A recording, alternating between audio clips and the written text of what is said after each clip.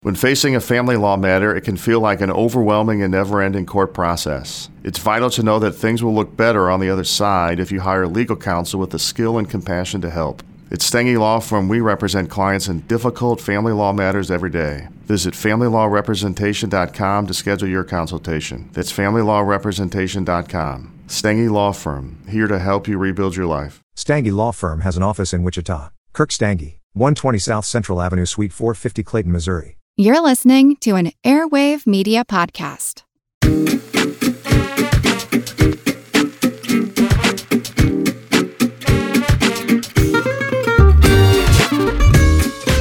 Welcome to part 5 of our discussion of The Winter's Tale. In parts 5 and 6, we will be discussing acts 4 and 5. So we just got done discussing Act 3 and some of the action with Hermione and Paulina. Noted that they use language in a different and more persuasive way, and talked a little bit about the concept of evidence and the oracle and all that stuff. And now we are going to get a very different scene. I guess at the end, we already moved to the desert. The end of Act 3, we moved to the desert of Bohemia. But now we're going to fast forward 16 years.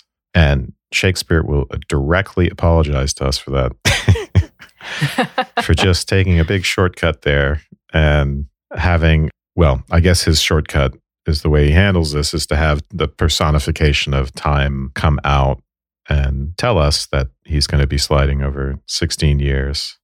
Time begs forgiveness and essentially says, but think about it. I'm so powerful I can overthrow law and custom. You know, laws change, customs change over time. Time is powerful enough. In other words, I'm going to apologize for this trick of fast forwarding, but as the personification of time, I can do that. It's a very funny way of excusing himself by personifying time. If only Shakespeare were a screenwriter, he could just say, here is a title card that says 16 years later, something like that. And instead, he has to do this whole song and dance. I guess he could have had someone come out with a card. Is there That's true. Is there a way to do this without that? How would you clue the audience in? It would probably emerge from context. That's true. But the grunts might not like that. They might start throwing things. Is there anything else of significance to get from the section on time? Well, we get a little prefigurement of, as we have all along, of some of the, what do we want to call it, horticultural imagery that's going to come up throughout Act 4. So time says, I turn my glass and give my scene such growing as you had slept between. This image of things growing, of profundity, of profusion, I think is going to be important in this pastoral act. And then in line 24, time says, to speak of Perdita, now grown in grace, equal with wondering. This idea of grace and growing coming together. Presumably she's growing more and more like her mother, Hermione, because Hermione is the image of, or the figure of grace in the I almost said in the film, figure of grace in the play. So yeah, I think hints of this are shooting up here. They're sprouting, and it'll come to full flower maybe later. And in Act 4, Scene 4, I think is when it comes up. Right. But one of the things that I think I've come to understand about Act 4 and its kind of unnecessary length, I don't know if this is too early to give a bird's eye view of the entire act, is just that the length is doing some work here to help us shift tonally. It's providing some insulation, if you will, from the tragedies that have just occurred, because people have just died in, grievous ways. And now we have to forget our troubles and get happy. So something about the length, I think, is helpful. And even the speech by time, maybe it's oddity, and maybe the fact that it isn't just a title card is helping that prolongment as we shift into something different here. Yeah. Is this his long? I mean, it's not as long as Hamlet is his longest. This strikes me as a very long play, but I didn't really check that to see. It is one of the longer. I don't think it's... Okay. I'm looking at the stats, and it seems like there's a lot of other much longer plays. So why does it feel so long? It's kind of in the middle. So no way, really? I thought it would be in the top, say, quarter of. I guess you're right. It is in the top quarter. But Hamlet, longest, Richard III, Coriolanus, Cymbeline, Othello, King Lear, Henry V, Troilus and Cressida, Henry IV. So I just read all of them. Yeah. The 2 Henry IVs are longer. So Act 4 is very long. So I don't know. Yeah, I didn't analyze this specifically, but I suppose it feels longer because in a way it is 2 plays divided by 16 years. And we transition to a much different place as well in Act 4. We saw a little bit of Bohemia in Act 3, but that was the desert. And now apparently Bohemia includes a little bit of English countryside as well, because that's the way it actually feels. And it's important, right, that we are making this transition to something pastoral, something rustic. It's important that Perdita now be a shepherd's daughter and that she will be the mistress of the sheep shearing. It's a context of renewal and animal husbandry. Is that, I don't know why that's just something. So let's leave that part out. It's a context of renewal and rebirth and the birds and the bees, so to speak. And we're going to try and figure out in these last 2 parts of our discussion how that recompenses everything that's gone before and what the deeper connection is between Leonte's jealousy and difficulty with the concept of gratitude and, problems, not just with Hermione, but his own child and his relationship with Polixenes. And finally, if my thesis has any weight, this whole concept of the relationship between mind and world, I think we want to try to figure out how all of this rustic context and these young, how that kind of renewal will pay all of that off. You're reminding me that, the transition actually comes a little bit sooner, or maybe we just glossed over this at the end of the last episode. It's difficult to say now. But Act 3, Scene 3 is really, I think, the transition. It's one between, the hinge point is the famous exit pursued by a bear. Did we talk about that? Yeah. We did talk about that. Okay. And then the transition into prose, which is as obvious a shift of tone as anything, perhaps. But you're putting me in mind of the shepherd in Act 3, Scene 3, around line 107, 108, the shepherd referring to what the clown has just reported to have seen, his son, the clown, has reported to have seen, which was not only Antigonus being eaten, but then everyone in the ship becoming flapdragoned by the sea, a word that I'm not going to put into every single poem I write. Not really. But anyway, the description of what's happened to both to Antigonus and his apparent dismemberment by this bear, and of the ship getting flapdragoned about, of course, has become funny already. Like, this is already kind of a joke. So anyway, the clown reports this back to the shepherd, and the shepherd says, heavy matters. But look thee here, boy, now bless thyself. Thou metst with things dying, I with things newborn. So heavy matters is almost kind of funny in itself. It reminds me of, is it 80s slang to say like, oh, that's heavy, man. It's real heavy. It must be, right? Because we were talking about, I think Back to the Future. Doc makes a comment about whether or not things have more mass or weight in the future because Marty keeps saying, that's heavy, man. And so anyway, the transition here in the shepherd's speech is signaled for us before time even enters with, thou metst with things dying, I with things newborn. And I'm wondering if this is a little bit of a, it's literally a turn signal within the text to say that was tragedy, right? Tragedy is meeting with things dying. Comedy is something about being reborn, something about, well, I said reborn, which is an interesting mistake, but newborn, maybe reborn too. Something about birth seems inherent to comedy. Yeah. Maybe, what is that? The birth of laughter, something about maybe surprise being inherent to comedy. I'm not sure. I haven't thought that through. The comedies generally get the young lovers together in general. Usually people are hooked up by the end of a comedy. So comedy, strictly speaking, is just means a happy ending. And typically an ending that unites spouses or lovers, right? In tragedy, everyone dies. In comedy, everyone pairs up. It's sex and death. essentially. It provides the engine for birth. Yeah. Exactly. So the engine of renewal. And why do we, I think it's a good question. Why is that in particular associated with hijinks and laughter and funniness? Why is it the romantic comedy typically and then not the romantic drama? I guess if there's drama, people are not getting along, essentially. But in any case, I think that's a really good point. We get the turn signal, as you put it in the text, that we're going to go to what is newborn and reborn. This scene reminded me of The Tempest in that Miranda witnesses a shipwreck, which turns out to be the cargo of that shipwreck includes her future husband. It includes her father's enemies, but also her future husband. And when she sees it, she feels this tremendous empathy and talks about how much it hurt her to, I forget the exact words, but to see this happening to these people. In this case, the clown, the son, kind of sees it as a joke, or it's played not for empathy and not for sympathy, but for laughs.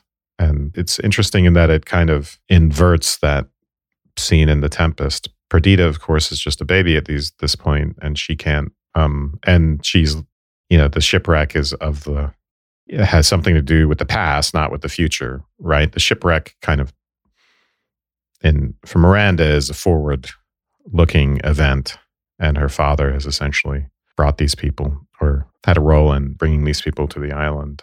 In this case, it's a way of casting off the past. It seems like kind of a harsh fate for Antigonus, but symbolically it seems important that the past be shipwrecked, so to speak, or gotten rid of. But is Miranda, remind me, is she watching it happen? Like we're watching her watch the shipwreck happen, or does she report it? She's reporting it to Prospero, if I remember correctly.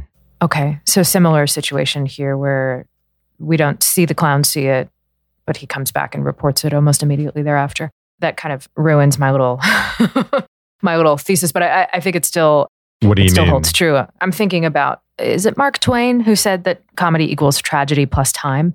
I'm wondering if I could tie that together. Or is that Alan Alda? Yeah.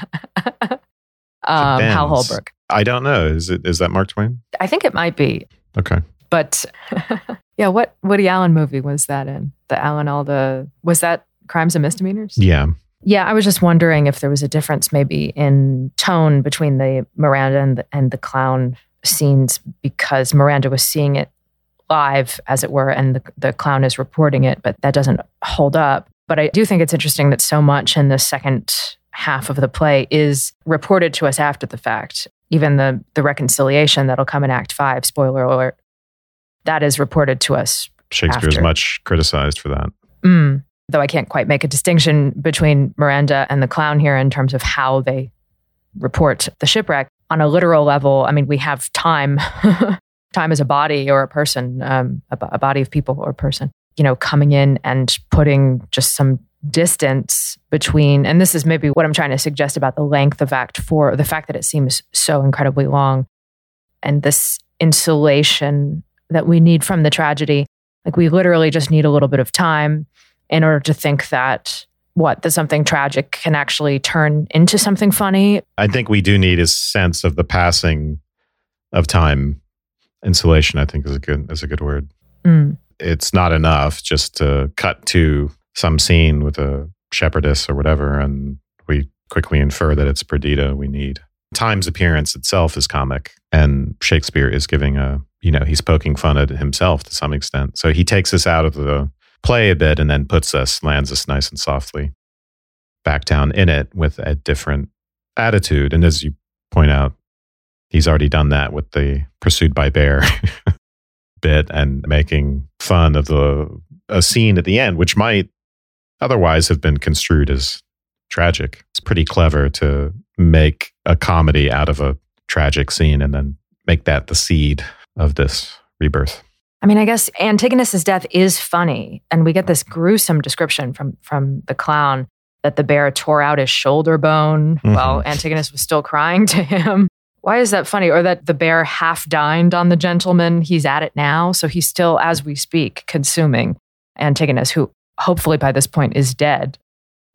But, why is that funny? I'm thinking about, I don't know, something like, I'm a great fan of Buster Keaton or Chaplin, often. The slapstick of dismemberment. Yes, but also the fact that so often their films are about men that are down and out. Lots of Buster Keaton shorts begin with him losing his job and being out on the street, and then a series of misfortunes happen to him. And for some reason, they're funny because there's a slapstick element to it.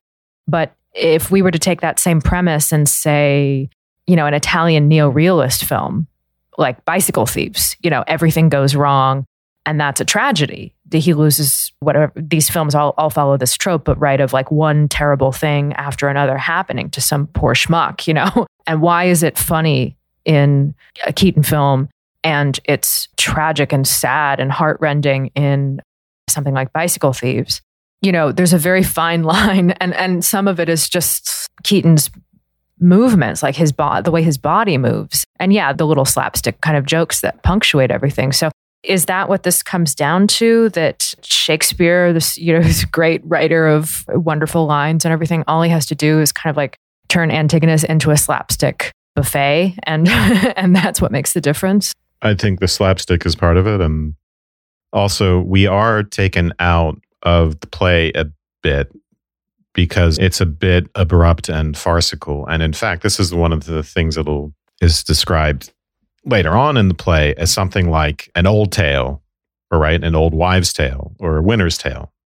This is one of the things that draws our attention to the fact that we ought not to take all of this too seriously. We've been drawn into the tragic frame. We've really been drawn into a kind of psychologically realistic narrative up to this point, and now we're being hit on the head and told that actually this is just a silly old wives' tale.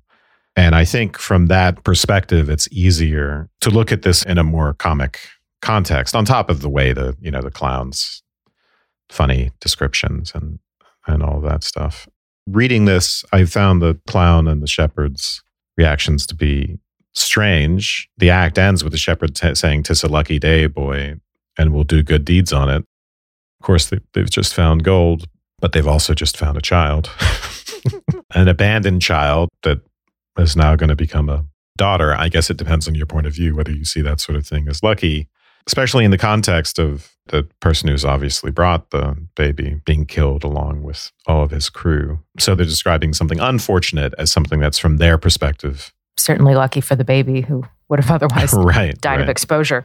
So, of course, yeah. But in any case, the next scene too, we're not going to get the countryside quite yet. We're now in the palace. This is the wife swap portion of the... Camillo I see him as like a serial monogamist. Mm-hmm. Now he's been Polixenes' BFF for 16 years. Yeah, he's filled the friend vacuum that Leontes left for Polixenes. Yeah, this scene is mainly just exposition, and I didn't take a lot of notes on it. We learn that Camillo wants to return, Polixenes wants him to stay. Then we get introduced to Florizel, of late much retired from court. Does that remind you of anyone? Little Prince Hal action going on here. It's less frequent to his princely exercises. And hanging out with the shepherd and his hot daughter. So we find that out. And then we're going to find out that they're going to go disguised. They're going to go to see what's going on in disguises. Is there anything that's more than exposition in this scene? I think just one thing, which is Polixenes says that he fears that Perdita, or this shepherd's daughter, is the angle that plucks our son thither. Mm. So this is just another twist of this fishing metaphor that's been running all the way through. Now, she, the vixen, is the angler and Florizel is the fish. But of course, they're going to go on their own fishing expedition to get information. And by putting on disguises, this is some heavy comedy signaling from people who, the last time we saw them were fleeing for their lives from Sicilia. So, yeah. Women with their angles, with their ulterior motives. So many angles. That's and right. Part of that angle involves having curves, ironically. Ba-dum-boom. Sorry. Oh, yeah. Curves for angles. But in any case. So now going into scene 4.3, we're going to have to try to make sense of Autolycus. Mm-hmm. Am I pronouncing that the way you pronounce it? Yes. And so he's a scoundrel and a robber, but he seems to be an agent of fortune, a mercenary of fortune. No, he's an agent of some of the good things that happen in the play, even though he's trying to fleece people. Talk about someone with an angle. I never realized until you said this that he's basically just Han Solo. Like he comes right. in. Yeah, that's interesting. He has a more kind of lower class feel in a way than Han Solo. And I don't know. That's a great comparison. Kid, I just want my money, kid. Yeah. Right. If Han Solo was also like I will helping. take you to the wherever you need to go. Get in my Right. ship. Exactly. And if he was also helping Luke and Leia get together as a couple, which would be a bad thing for their children. But anyway. Right. So when he comes in, we have daffodils begin to peer. Things are budding. Things are coming up out of the ground. He's announcing that spring is here, but it seems like with this intrusion of music, of course, music is also something else we could talk about as a feature of Shakespeare's comedies, maybe of comedy in general. I don't know. Maybe I should think of it not as gaining layers, but as shedding layers, right? We're going from kind of cold Sicilia maybe into this warm spring of Bohemia. So we're shedding layers of this tragedy. When Autolycus comes in, that's really when the fun starts. That's really when the comedy happens with the song. Yeah, it's much easier, if you see a good performance of this, it's much easier to grasp. On the written page, when I start to see the songs, my eyes glaze over a little bit. And it was the same thing with J.R.R. Tolkien. Okay, where's the violence? Oh no, now we've got Tom Bombadil doing an enormous song here. I do love musicals, so seeing it performed, it's really great, and it really adds, of course, this comic element and this musical element. If it's done well, I really like the way this is done in the BBC. And lines like "For the red blood reigns and the winter's pale." I really love that. The idea that there's something as winter fades and spring arrives, that there's something blood-like involved. I'm thinking of the sun, but what does he mean there? Yeah, I think the more literal meaning is people being red-blooded and desire and rebirth and all of that. Blood, in other words, is associated not just with tragedy and death, but birth is bloody and people's cheeks get flushed.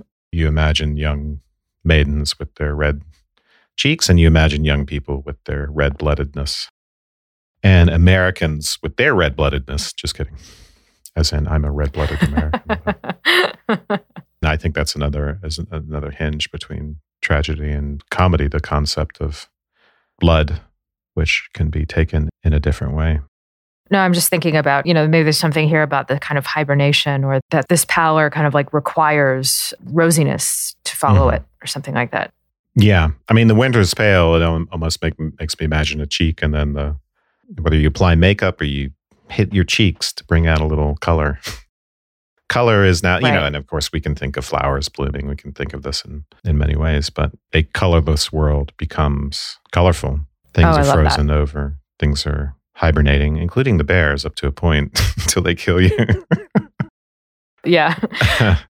And now everything is blooming, everything's coming out. So why is the thief and the scoundrel the person to kind of announce spring here and sexual passion? And he's someone who trucks in deception, and some of it is just outright pickpocketing, and some of it is he's getting people, later we will see him get people to buy these songs, which are themselves essentially old wives' tales, outlandish tales, that he claims are true. But he knows how to manipulate people into buying them because they're designed to be bought for one's mistress. So I guess maybe I'm answering my my own question here, which is that, it's suitable for him to be the one to announce spring because he's a deceiver, because in a way, sex sells, so to speak. And that's one of the means of manipulating people. And also in general, right? He's selling trinkets and these songs and things that men can use to please their mistresses. But in general, it speaks to the plumage of spring and these characteristics that are the result of sexual selection. In other words, why are the flowers out? Why are the flowers so beautiful? Why are the birds so beautiful? Why? This is all the result. You might think of them as the kind of nature's trinkets or decorations that are designed to produce. They have the function of producing sexual attraction. And whether or not you think of that as, well, that's very superficial, or maybe there's something profound about it. Here, it is suitably, I think, the deceiver who represents that. I don't know. Does that make I like sense? that a lot. Yeah. No, it does. You're also illuminating for me something interesting, I think, that's happened in his song, which I didn't notice before, which is, we just talked about for the red blood rains and the winter's pale in line 4. In line 5, it's followed by the white sheet bleaching on the hedge. And then we have the birds singing and everything. And then, as you mentioned, Autolycus will say, my traffic is sheets. Mm. Obviously ballads, but also, of course, bed sheets. And, because he's a randy guy, right? So the winter's pale, that image of whiteness and as you're suggesting, a sort of, a sheet of ice over things, then becomes the white sheet bleaching on the hedge. I guess I'm interested in this idea of whiteness or of pallor becoming, for Autolycus, the pallor then kind of stained with a blush, or the sheet, the ballad sheet, brought to life by the text that then colors it, right? Or brought to life in the actual performance of singing. Or in the performance, absolutely. Right, yeah. And which would put us in mind of what's going to happen later with the statue becoming animated, coming to life, right? So we could think of maybe a written text by that same token, right, as being like the statue which needs the actors to animate it. This is actually reminds me of something I saw in a really great Stella Adler lecture where she talked about, I think it was one of her great lectures on Chekhov plays, where she talked about how she's suspicious of anyone who says that they like to read plays, which I count myself as someone who likes to read plays. But she says that basically the play is like a dead thing. And that if you're not seeing it in performance, then you're not actually seeing. Reading the play is not actually experiencing the play. Like, it needs to be performed. The thing on the page is just a dead thing. It's only like 50% there. Yeah. This transition too, between 4 and 5, lines 4 and 5, I'm thinking about, when does whiteness mean death and pallor and snow and rime? And when does it mean cream and bed sheets and freshness and light and virginity, right? That's then ripe for the blush to enter. When does it mean the statue, and when does it mean the living woman, or the written word and the performed play? Yeah, no, that's great. You're giving me a connection to one of the other themes here, because, I like this idea that the written word, in a sense, is something desiccated, where you add water and then it becomes something, or it's like a code of some sort, like a record where things are latent, but then you have to put the needle down and it becomes music. And some people can do that in their imagination. I have a bit of trouble translating the play in my imagination I thoroughly enjoy it, but it's also, I more enjoy seeing it performed. Well, I guess there are two different forms of enjoyment, because I can pay more attention to the language when I'm reading, and I miss a lot of it in the performance. It's a matter of how we bring things to life. We bring them to life with our imagination, but one can also, someone can bring them to life with a performance. And it seems to go for language in general. Someone speaks to us and it's just words, it's just sounds, until we as interpreters can do something with that. And we had talked before about the thank you being a cipher, and how it is that something purely mental or linguistic or something like that could recompense physical reality, the hospitality given to a guest, the inadequacy of the mind to the world. And I think there is something of that here, so that something, in a way, language is like something dormant and pale, or something that's hibernating in its little winter cave or something like that, until it can be given an interpretation by another mind. And then there's always the perils involved in that interpretation. If you're paranoid, it could be construed in a way that makes you psychotically jealous, as with Leontes. So springtime, in a way, is a different type of interpretation. It's the antithesis of the jealous interpretation. It takes what's desiccated and then it produces something bountiful out of that, something generous. Our sponsor for this episode is St. John's College, which turns out to be my alma mater. St. John's College is for students who seek meaning in their lives and who want to ask hard questions of themselves and the world. At St. John's, students explore 3,000 years of human thought, confronting fundamental human questions while engaging with history's most influential works of philosophy, literature, math, science, music, political history, and more. At St. John's, our vibrant community of learners examine works as divergent as Aristotle and Aquinas, Einstein and Nietzsche, Bach and Baldwin. Together, students learn to question their own perspectives while listening to a multiplicity of others, opening up a world of possibility, thought, and a truly diverse and respectful community.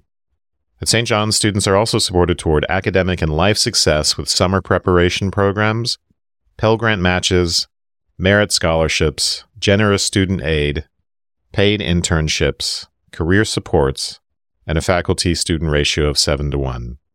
Graduates pursue careers in law, education, media, public policy, science, and more.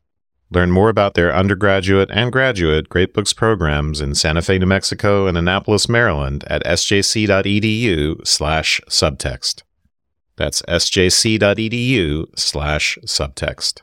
You're making me want to provide a reading or a connection, which I don't quite have, it's just burgeoning, to Autolycus's obsession with money and pickpocketing, because that money seems to me to be part of this kind of universe of latency that you're talking about here. I'm thinking too about the fact that when he meets the clown is going out to get ingredients for the for the feast, right? So the ingredients have to come together to produce the final effect. And he's trying to figure out what things cost and does he have enough? Mm-hmm. Do some calculation.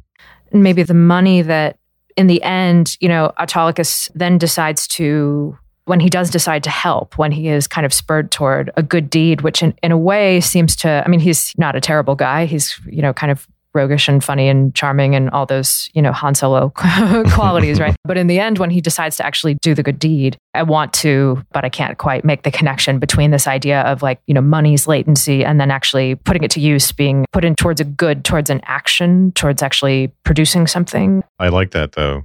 The thief is taking this currency, which only has value in exchange in a kind of human interaction. But in general, he's the rogue, right? And he could be more like an Iago. He could be doing very destructive things within the play.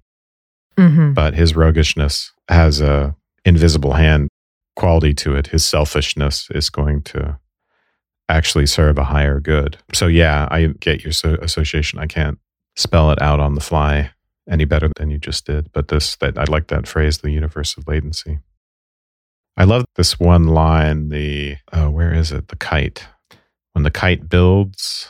Yes, 23. Right. When the kite builds, look to lesser linen. The lesser linen being the thing that the ballads are written on, the sheets, although again, there's the double entendre. You see the bird, right? I guess it's a bird of prey getting high in the sky, right? Am I understand that he's speaking of a bird of prey there, and that this is an association of spring. And so you imagine this happening over maybe a sheet, thinking back to the earlier part of the song, the sheet being out on the line, bleaching on the hedge.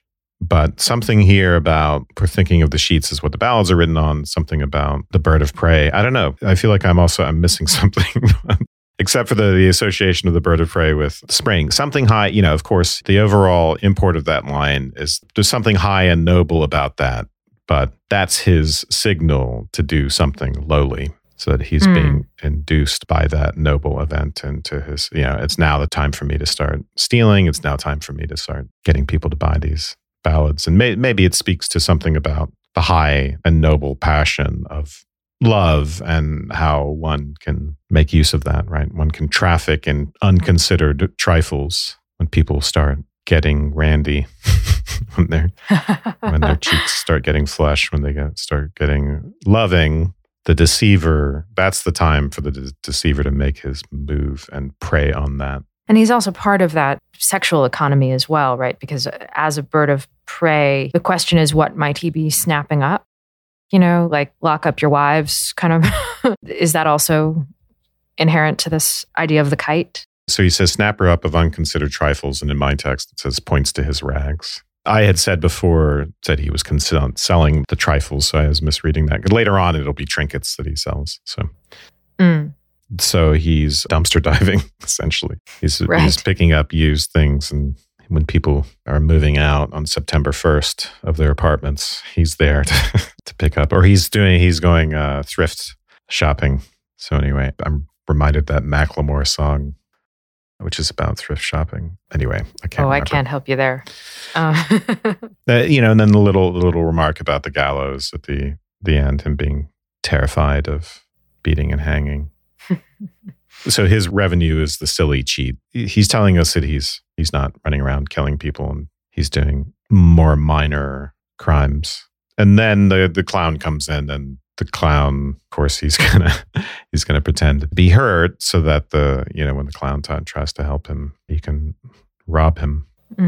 Maybe we should move on to scene 4 now. I find the language to be quite difficult in this scene. It really took me a while to decipher some of it. And in general, that seems to be the way with these late plays, much more, I think we've already mentioned that, much more syntactically complicated in general, but here quite involved, quite intricate.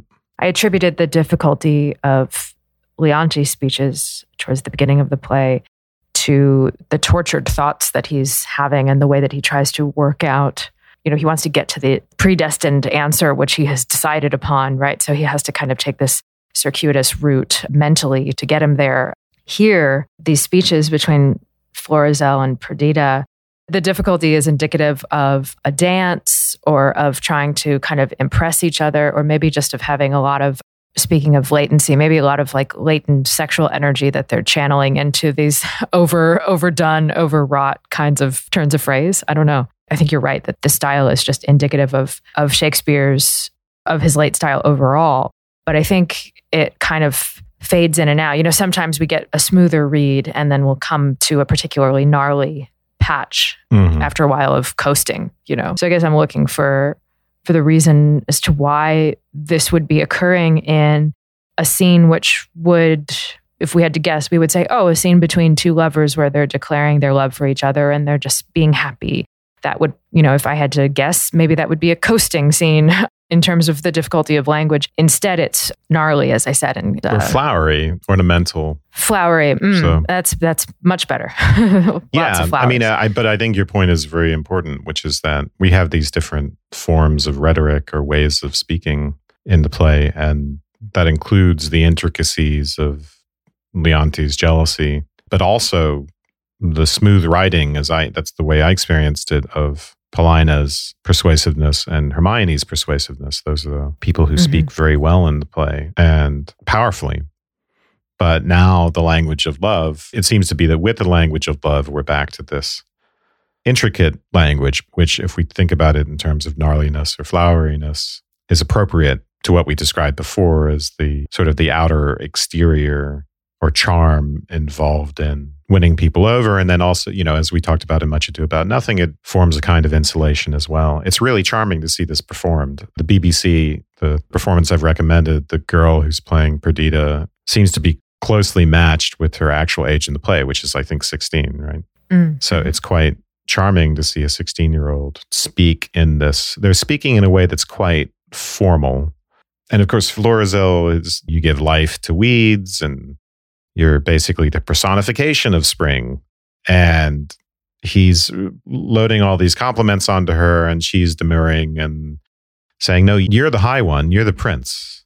He's just called her the queen of the sheep shearing. It's very important that she's metaphorically royalty in the situation, and he's not, right? So he's royalty in real life, but in this particular context, she's royal and he's paying her homage, and she's saying, no, you're the one who's the prince. And then that leads to, of course, worries about what happens when Polixenes finds out. But I find again, the intricacy of the love language very charming.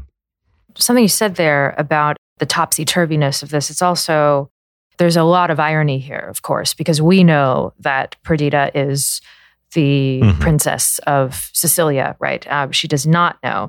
So there's a little bit of, maybe part of the thorniness is this circle within a circle within a circle of the fact that she is saying, for instance, in line 7, your high self, the gracious mark of the land, you have obscured with a swain's wearing, and me, poor lowly maid, most goddess-like pranked up. So Pranked up. I know. I love that too. It sounds like deception. It sounds very low, but the contrast with goddess, just gotta love Shakespeare. She really is like a Victoria joke in here, like a woman pretending to be a man, pretending to be a woman. She's a princess who thinks she's a shepherdess who's dressed up as a goddess. There's a complication here. And of course, I like what you point out about the formality as well, because they're in marriage negotiations. And though they don't know it, they are both royal. So part of what they're doing is that they're unwittingly forging a kind of a treaty, right? These are affairs of state. The joining of two kingdoms is involved here.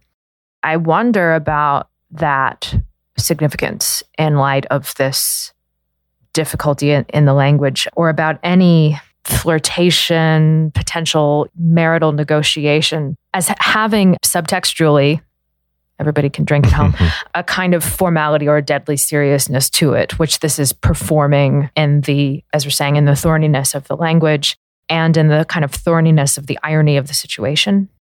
And the fact that we're all, you know what I could say about this, right? We all are playing dress up. We all are kind of like making negotiations with each other and putting on various disguises. I mean, hopefully not for long, right? But this is part of the art of love or of wooing someone. Yeah, this is part of the petals on the flower, the charms that one uses to attract. But in this case, they're flirting, but also it's very courtly, and it reflects their high station, including Perdita's high station, which she doesn't know about. But she, as is commented on in the play, doesn't really act like a shepherd's daughter. So it's just genetically, she has this air of a princess about her. It's not that she has the 2 buns on the side of her head so that we know she's a princess, even though she's down and out.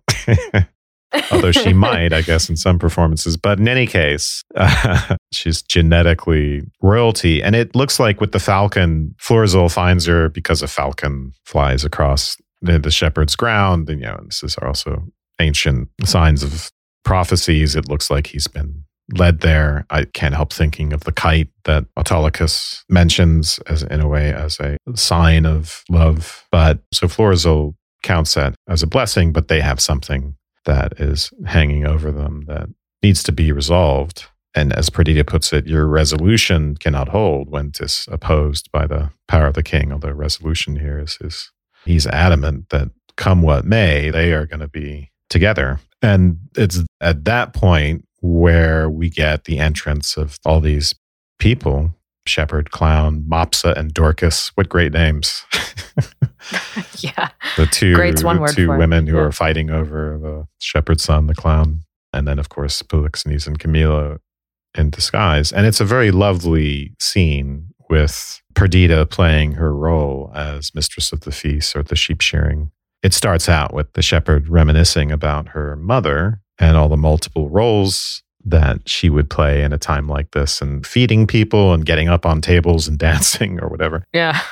Very raucous. And I playfully chastises Perdita for not doing that. But of course that, again, she's a princess and she acts that way naturally. So, and you get the sense he understands that. So in the end, he just encourages her to introduce herself. And then she gives that wonderful, her speech about flowers, and she gives Polixenes and Camilo the flowers that they're flowers of winter because they suit their ages. And then she says she doesn't really like the flowers of spring. We'll have to go to the specific things she says about. She gets very saucy actually at this point. I think Polixenes asked her why not, and let's go to this point. So Perdita says something that took me a while to puzzle out. Art which in their piedness shares with great creating nature. So let's go to that. This is around 89. So she's listing, give me those flowers there, Dorcas, Reverend Sirs. For you, there's rosemary and rue. These keep seeming and savor all winter long. Oh, it's Polixenes who says she well fits their ages with flowers of winter. And then she says, Sir, the year growing ancient, not yet on summer's death, nor on the birth of trembling winter, The fairest flowers of the season are carnations and streaked gillivores, which some call nature's bastards. Of that kind are rustic gardens barren, and I care not to get slips of them. And Polixenes asks why. For I have heard it said there is an art which in their piedness shares with great creating nature. What she's saying, and this I had to look up, what she's saying is that these flowers, are they of summer or spring? I'm not the gillivores.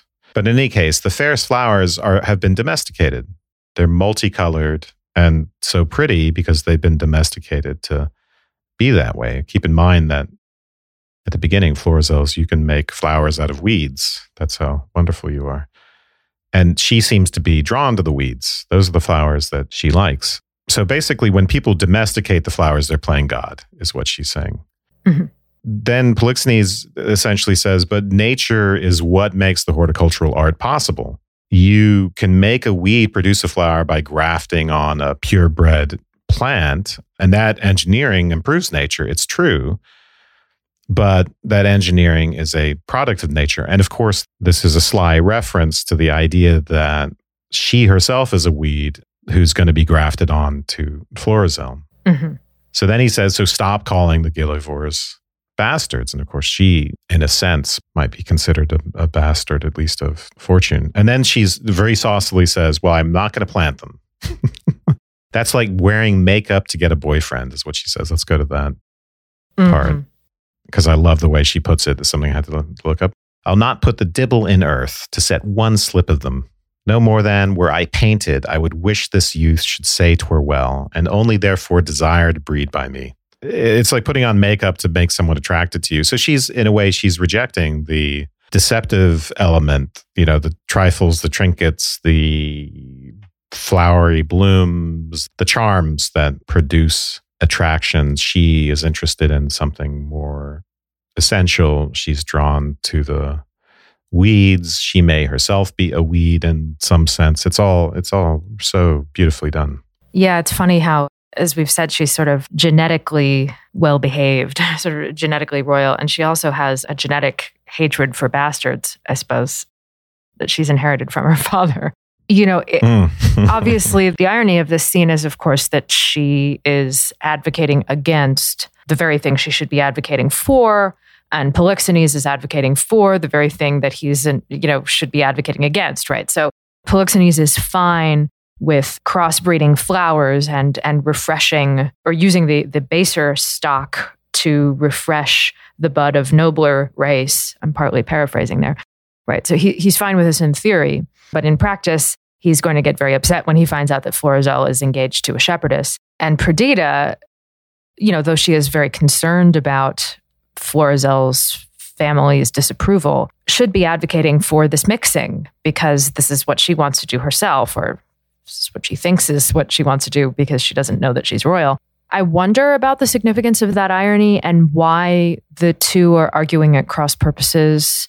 I mean, I think it's really funny that this is happening and delightful. And I love Perdita's sauciness, as you say. And I love the fact that even after Polixenes gives her this whole speech about why, he's this older man who's, even though he's dressed up, he must still kind of register as an older man and someone who maybe she should respect or something.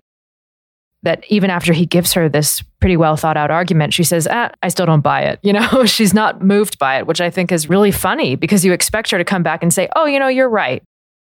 Instead, she doubles down, which I love. I want to connect it back to this god and goddess idea, this idea that she's goddess-like pranked up. And also the fact that, I'm thinking about our previous conversations about sticky language or contagious language. Florizel calls her Flora, right? So a kind of connection to the derivation of his name, or maybe Florizel comes from Flora. I'm not sure, right? So he gives this idea that she's the goddess of flowers. She takes that and says, oh, she's just pranked up like a goddess. But in fact, the gods really haunt both Florizel and Perdita's speech throughout. I mean, she says, now Jove afford you cause, constant invocations of the gods in her speech. She'll say later, she speaks of Proserpina later on, who's Persephone. And obviously, some of this has to do with the fact that Shakespeare is operating in this sort of liminal space between Christianity and this sort of old-fashioned Roman mythology, right, that he often invokes in these romances. But it's significant because she's dressed up supposedly like a goddess, and because Florizel then says, in defense of his own love for her, that the gods themselves, humbling their deities to love, have taken the shapes of beasts upon them. Jupiter became a bull and bellowed, the green Neptune a ram and bleated, and the fire-robed god golden Apollo a poor humble swain as I seem now. Their transformations were never for a piece of beauty rarer, nor in a way so chaste, since my desires run not before mine honor. I swear I'm not just trying to get in your pants, in other words. I'm trying to connect all of this together, I suppose, and ask, because I don't quite have an answer, what does all of this grafting and crossbreeding have to do with this idea of the gods assuming humble shapes to get with the people that they love? Obviously, on its face, these two things are running parallel to each other. The lofty gods are crossbreeding with the baser stock, but the necessity of transformation is the thing that goes beyond the parallel, right? For the flower to be grafted, for the flower to be crossbred, the nobler race of flower does not have to pretend to be something baser in order to be grafted with a weed, say. And also, how does that come together with this idea that actually there is no crossbreeding going on at all, that Perdita is royal? Do you see what I'm saying? And I don't even know how to express this well, much less tease out these various threads that are going on. So, in other words, what is the play trying to say about all of this crossbreeding? Presumably it's advocating against it. Then it seems to be advocating against this idea that one has to dress up or pretend to be anything other than one is, even though that the theme of disguise is a constant theme in Act 4. So, this thing that Florizel says about the gods is very odd because for the most part, the transformations, as far as I remember, would happen to facilitate rape. That's another, yes. Like Zeus. Which I didn't even want to go there. Yeah. Turning into a swan, right? It's Zeus that turns into a swan, rapes Leda. Mm-hmm. Mm-hmm. And he did a lot of that. Europa and the bull. Bull, yep. So Florizel is disguised to look lower than he is. She's disguised to look higher than she thinks she is, although she is just as high. And his argument is that, hey, look, I'm like a god, lowering myself to be with a mortal. It's normal. Don't worry about it. It's not actually a very encouraging line of argument, if you ask me. But even apart from the rape connotations, which, Shakespeare is very familiar with Ovid and he knows exactly what he's doing there. So then the question is, why are we getting this idea of the grafting onto a weed or the crossing of low and high when we know that they are both high? And I've made this association between, the lowness is the bare reality in the weed, and maybe it's more like winter. And the highness I associate with the trappings associated with royalty. I'm thinking of Lear here. In the end, it's all just custom. What makes a judge? Well, they wear a robe, is Lear's argument. And what makes someone royal versus not royal? I think the suggestion is that it's not really a matter of nature. It's a matter of custom, even though that runs against this idea that she is naturally a princess. But maybe we're just supposed to think that she's actually just good-natured. And in fact, it's her, what seems to be high in her is precisely her weed status. She's been raised by a shepherd. She's honest. She's straightforward. Maybe if we think about it, maybe she is much like a shepherd's daughter, and maybe she's much closer in a way to reality than these others. She's closer to the performance than the language. She's closer to something real. And so we can think again of the advantages of reality over mind and language and the way she can instantiate that and so pay off. What's grievous about the first half of the play is the lack of reality. First, it's about the inability to repay hospitality with a thank you. And then it's about Leontes being cut off from reality. But Perdita is down to earth. She was not just, she was put out to pasture, not really to pasture. She was put out, to be exposed and to die that way. But in a way, she's become a creature of the earth, maybe. She actually says, by the way, she gives them summer flowers and says those are for men of middle age, I guess, because summer is in the middle. So to make another association, I don't know if I'm really getting at your question, but the Winter's Tale kind of has the status of the flowery bloom, strangely enough. And if we associate that with a kind of charm, because the ballads that Autolycus is selling are Winter's Tales. And it's the kind of thing you can use to win a lover, but it's also, if it's a fairy tale to some extent, which I think is different but related. It's the kind of thing you tell to a child, but it's the type of thing that Mamelius himself is relating. And we wonder if, when Mamelius tells his mom, I'm going to tell you a scary tale, you kind of wonder if everything that comes after, right, is just Mamelius's story. But these fantasies are ways of deceiving ourselves, but they're also ways of loving. They're ways of establishing status. So I don't have any overarching conclusion about how all of that is related. I think we should leave that up to listeners, have them tell us how all of that is what a great cop-out. Related. Yeah. We got to use that more often. We do. We're going to start soliciting questions from listeners. If we want to do a bonus episode, like a 20-minute thing sometime, we can actually answer questions about I love that idea. Some of the stuff, yeah. Well, your down-to-earthness, I was thinking along those exact same lines because I thought, Perdita hasn't been, she's neither the result of a grafting between higher and lower stock, nor is her future marriage a grafting of higher and lower stock, right? Because Hermione, we know, is the daughter of a king as well. So really what has happened to her is she's been transplanted to richer soil to grow, or healthier soil. So I like this idea that she's earthy, she's down to earth, right? And that what's good in her could be the very fact that she's been raised by this shepherd in the sort of rich soil of reality or something, rather than the kind of stifling atmosphere of Sicilia. Besides the fact that her father wants to kill her, not a great place maybe to grow up. A lot of people die there. So with that in mind, she seems, with this earthiness of hers, to kind of take on both the earth and what the earth produces. She becomes kind of like spring itself in this speech to Florizel, where she wants to cover him with all these different types of flowers. And she names a bunch of different ones that she wants to heap over him. Yeah, I love that line. He's teasing, and, what do you mean? Like funeral flowers? Am I a dead man? Then she conjures up this idea of him suddenly turning into a hill or an embankment, right? And the flowers springing from that, which is beautiful. And then she gives an alternative, which is that he comes back to life. He's actually, no, but you're in my arms and quick, which I think is evocative of him actually going from death to life in her arms. It's a very Cinderella moment, except it's not sleeping, it's from death. So I like that. And I think there's too many contradictions. It's confusing. Is winter representative of reality? Or if the Winter's Tale is the superstitious, deceptive thing, then is it the representative of the other? Which is the representative of which? I think they're both representative of both in a way. They're purposefully being mixed up.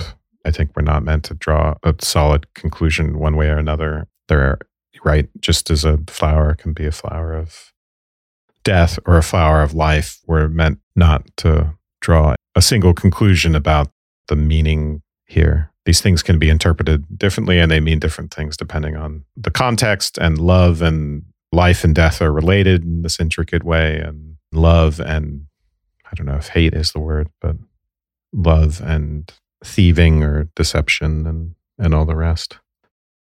All right. Unfortunately, we're going to have to end part 5 here. We are not quite through Act 4. We're going to finish that up in part 6 and then do a quick Act 5 as well. It would have been nice to have these line up with the acts, but that's not going to be the way it happens. So, all right. Thank you. Thank you. And thank you to everyone who listened to this episode. To get ad-free episodes and episodes of our after show postscript, please subscribe at patreon.com/subtext. Also, this podcast is part of the Airwave Media Podcast Network. Visit airwavemedia.com to listen and subscribe to other Airwave shows, like Good Job Brain, a podcast that's part quiz show and part offbeat trivia, and Big Picture Science, which engages the public with modern science research through smart and humorous storytelling. That's airwavemedia.com. Join us today during the Jeep Celebration event. Right now, get 20% below MSRP for an average of $15,178 under MSRP on the purchase of a 2023 Jeep Grand Cherokee Overland 4xE or Summit 4xE. Not compatible with lease offers or with any other consumer incentive offers. $15,178 average based on 20% below average MSRP from all 2023 Grand Cherokee Overland 4xE and Summit 4xE models in dealer stock. Residency restrictions apply. Take retail delivery from dealer stock by 4/1. Jeep is a registered trademark.